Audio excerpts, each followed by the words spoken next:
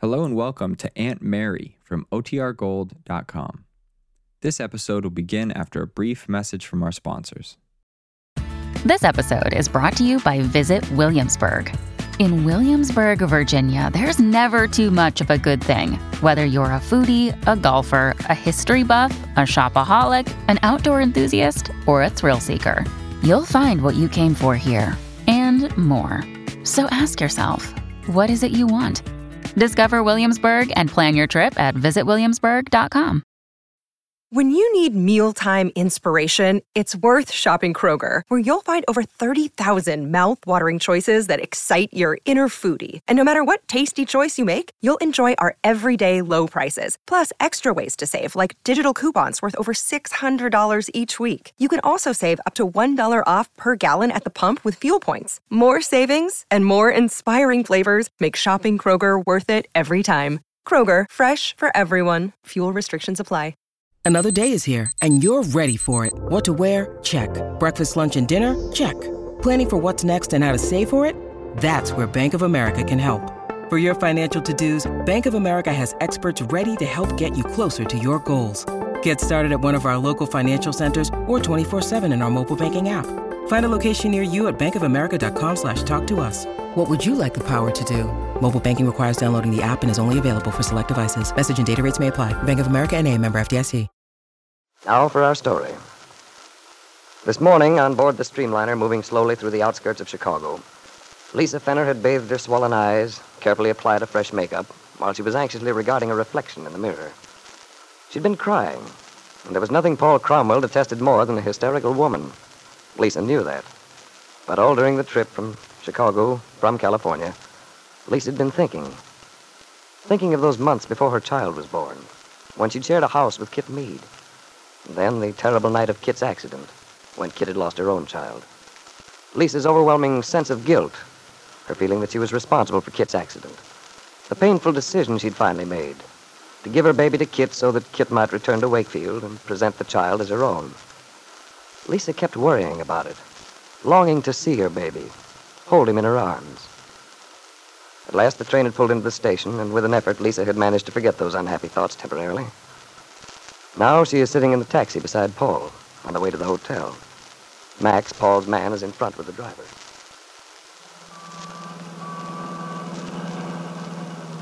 Well, here we are, Lisa, in the big city. Yes.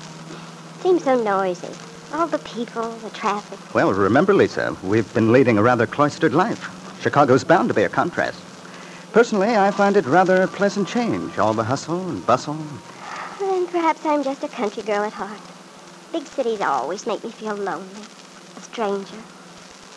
You oughtn't to feel too lonely here in Chicago, Lisa. You know, there's a very old friend, very close friend of yours in town. I suppose you mean Lance. Yes. I imagine one may properly refer to an ex-husband as a close old friend. Might as well call him that as anything, I guess. Rather a difficult relationship to describe. I gather, then, that you did see the notice of Lance's opening at the Cobra Room? Yes, I saw it. Odd you didn't mention it. There didn't seem to be much point. Well, perhaps not. But surely you intend to see Lance, don't you, Lisa, while you're here? Why, no. What would be the use, Paul? Oh, I don't know. I just thought it might be a good idea for you two to get together, talk things over. But why should we? What are we to say to each other? Well, you never know. It's been so long since you and Lance had your difficulties, you may find your feelings for each other entirely changed. Changed? Oh, yes, you might fall into each other's arms with loud cries of joy. Have a happy reconciliation. Would you like that, Paul? You'd have nothing at all to worry about then, with me out of your life. Oh, Lisa, good Lord, where's your sense of humor? I'd hardly be likely to say something like that if I meant it seriously. Oh, I'm sorry, Paul. It just didn't sound very funny. Oh, you're tired, Lisa. You need a good rest. You haven't been yourself for months. I try not to bother you, Paul. But it's so hard. Yes, I know it is. Things have been difficult for both of us, but you must be patient, Lisa. We'll get the whole mess straightened out soon. Your divorce, everything. I hope so. We will. Believe me. And it'll be easier with Lance here in Chicago, too. And I'll get in touch with Kit. We'll arrange to meet her, sign the baby over to her legally, and... Yes, Paul, yes. And then what? And then? Well, I expect we can settle down then. Begin to live more normal lives. You can get back on your feet. I mean, what about us, Paul? You never want to talk about us, our plans, our future. Well, perhaps that's your fault, Lisa. You don't make it very pleasant for me, you know. You're so nervous, irritable, like this morning on the train, all those wild statements. What wild statements, Paul? What makes you think... All that incoherent talk about wanting your baby back. After the trouble we went through, after you made the decision of your own accord. Paul, I meant what I said on the train about my baby. I meant every word of it. I do wish I had my baby. I wish I'd never agreed to give the baby to Kit. They arrived at the hotel then, and Paul Cromwell had no opportunity to answer Lisa's alarming confession. No opportunity to reason with her, in the flurry of unloading luggage and registering for their rooms. Paul took Lisa up to her room, arranged to meet for lunch downstairs later, and at last, somewhat wearily, arrived at his own quarters. Max was there already, unpacking the bags. Home at last. Yes. I've ordered some ice and soda water, Mr. Paul. I thought you might want a highball. Thanks, Max. I had an idea that you would need one. Yeah, you're right, Max. All those gloomy predictions you made were just about on the mark. I'm afraid Lisa may do something crazy, something to upset all our plans. Pardon me, Mr. Cromwell, but what exactly is Mrs. Fenner's position at the moment? You always put things so discreetly, Max. Well, at the moment, Mrs. Fenner's position is that she wishes she'd never given the baby up. She wishes she had it back. That's what I feared. It's odd, Mr. Cromwell. I've never been able to understand clearly just why Mrs. Meade was so determined to have that child in the first place. It seemed rather inconsistent with her character. Yes, I know. I've thought of that, too. But according to Kit herself, it had something to do with Wakefield. Her position there, some such thing. She was never very clear about it. You know, Max, the sort of ideas women get in their heads. Well, I'm not sure I do. Well, so far as I could see, Kit had some quaint idea that she'd give Bill Meade the child in exchange for a divorce. Something like that, anyway. A trade, you might say. Rather an unusual arrangement. Mr. Cromwell... What, Max? I was thinking... There seems to be something missing, some clue which might make the entire thing very clear. I wonder what it can be. Well, I'm in no mood for detective work. All I know is that I've done my best to keep my end of the bargain, to keep Lisa contented. However, if Lisa decides to kick up a row, well, anything could happen. It would be awkward, to say the least. Also, I might remind you again that Chicago is uncomfortably close to Wakefield. That's what worries me.